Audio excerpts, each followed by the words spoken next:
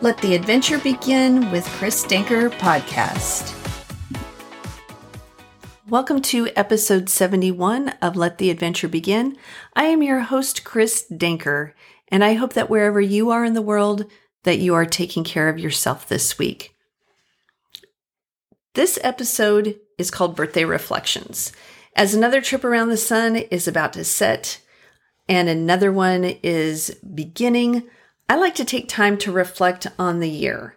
I feel like as I get older, I learn more about myself, or rather, I take the time to view where I've been, where I am now, and where I'm headed. Like I said, I think this is something that I've done as I've gotten older. I really wish that I had done it much sooner in my life, but I think many times when we're in the thick of things, we don't necessarily feel like we have the time to do so. So I hope that something like this will inspire you to do the same on your next birthday. So these are the 10 things that I've learned about myself in the last year. Number one is to take time to reflect. It's probably been the best thing I've done this year. I have a line a day 5-year journal, and it gives me a chance to review the day and write down one sentence about it. Most days are pretty routine, and that's what I love about it. It reminds me that the little things in life are the most important. Watching a football game with my husband, going to a movie with my son, getting my nails done with my daughter, going to the park with my grandsons are all those kinds of things that I've written about in this line a day. And like I said, the cool thing about it, since it's a 5-year journal, when you get to that date the next year, you can reflect on what was happening on that day of the previous year. I'm in year 2. I'll put a link in the show notes as to where you can buy one of these journals. It's pretty darn cool. So number 1 is to take time to reflect. And this leads me to my next. Spend time with family or the most important people that feel like family. I am incredibly blessed that both my parents are alive and thriving. We text quite a bit, and I try not to take it for granted. I know I can do better with visiting them. They each only live about an hour away from me, and that's one area where I want to do better moving forward. They say you are the sum total of the 5 people you spend the most time with.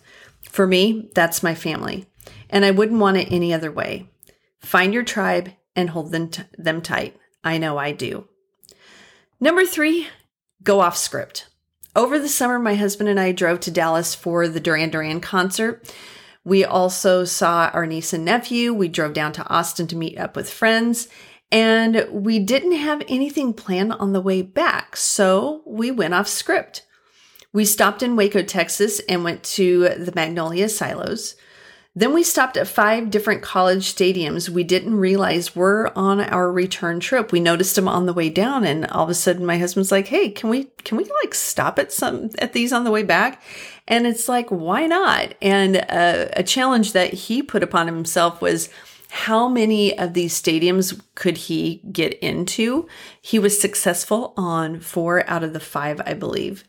So doing something that wasn't on our original trip plans, and we did it. It was a blast. And we want to do that more often, where we go off script, that maybe we have some things planned on a trip, but just leave time open for opportunities that can come up. And I really think we can do that in our daily lives.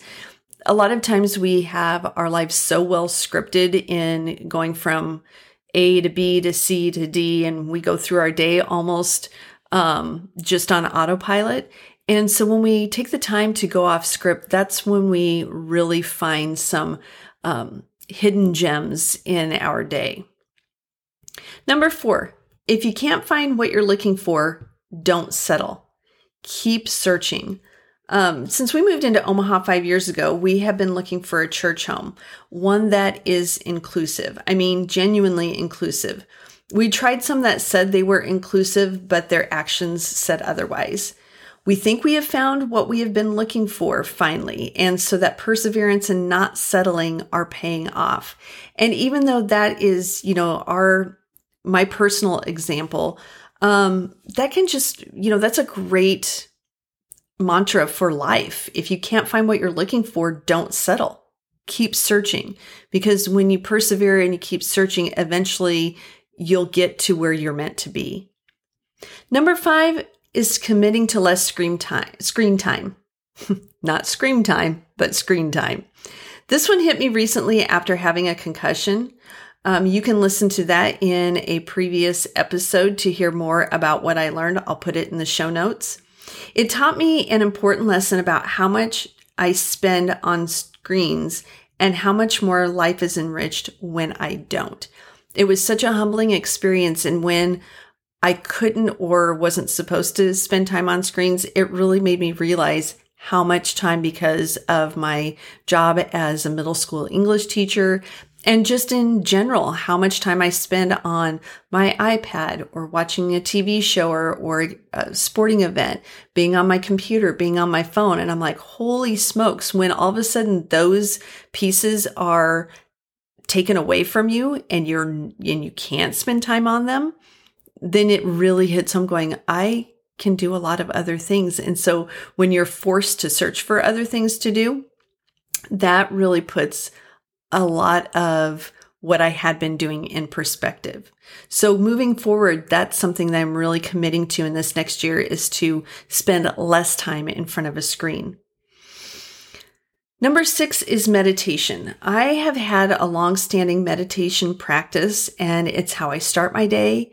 It's also how I end my day. I do a guided meditation in the morning for 10 minutes, and then I do another one for 10 minutes in the evening, right as I'm going to bed.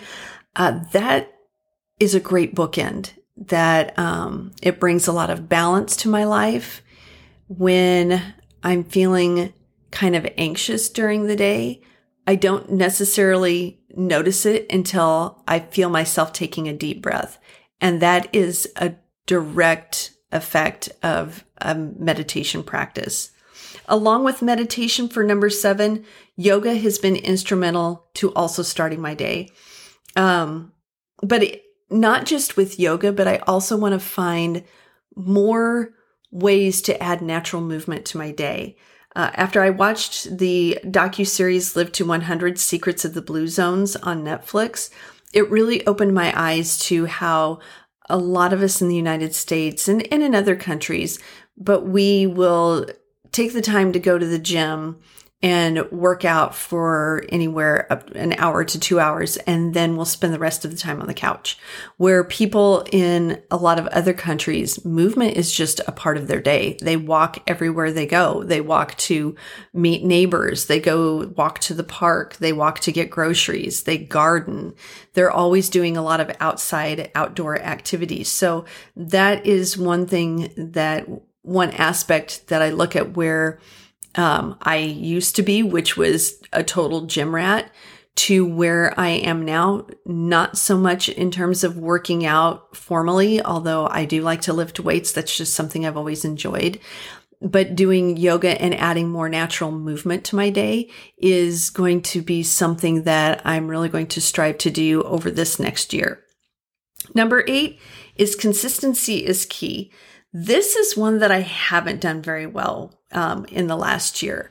I think about this podcast and how much it has grown in, from year 1 and going, halfway through year 2.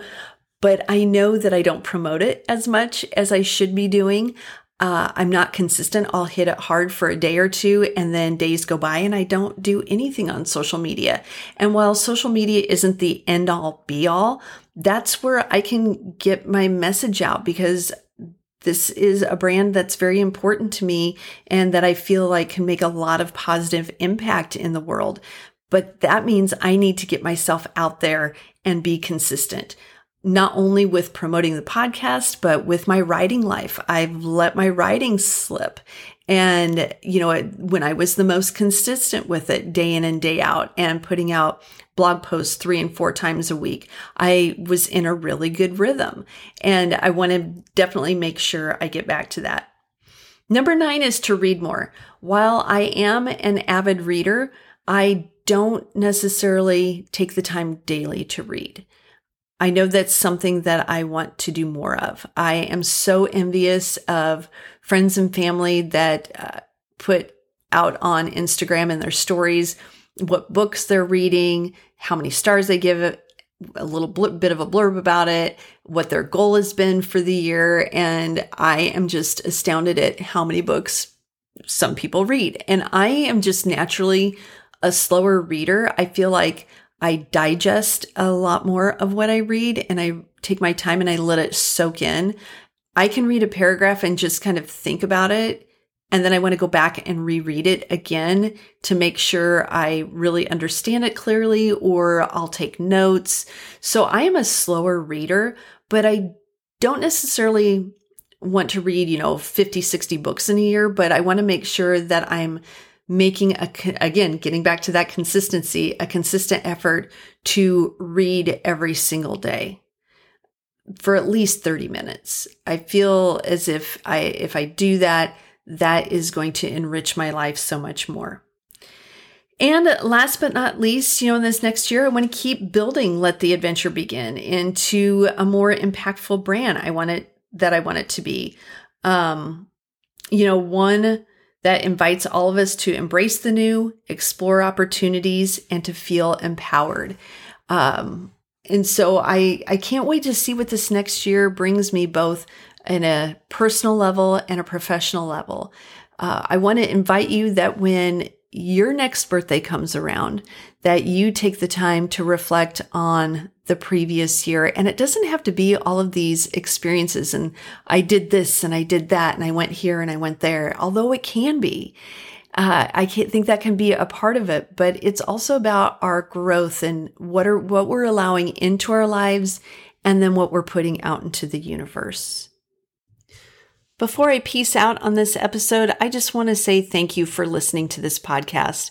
Whether you have listened to it from the beginning or a friend shared it with you and you have picked it up and you have found value in it, it really means a lot to me. And I would really appreciate it if you continue spreading the word, if you give it a positive review. That would just mean so much to me. Also, I spend a lot of time on Instagram, so if you want to come follow along there, I'd love to have you. I'm nearing 1,000 followers. I'm stoked about that.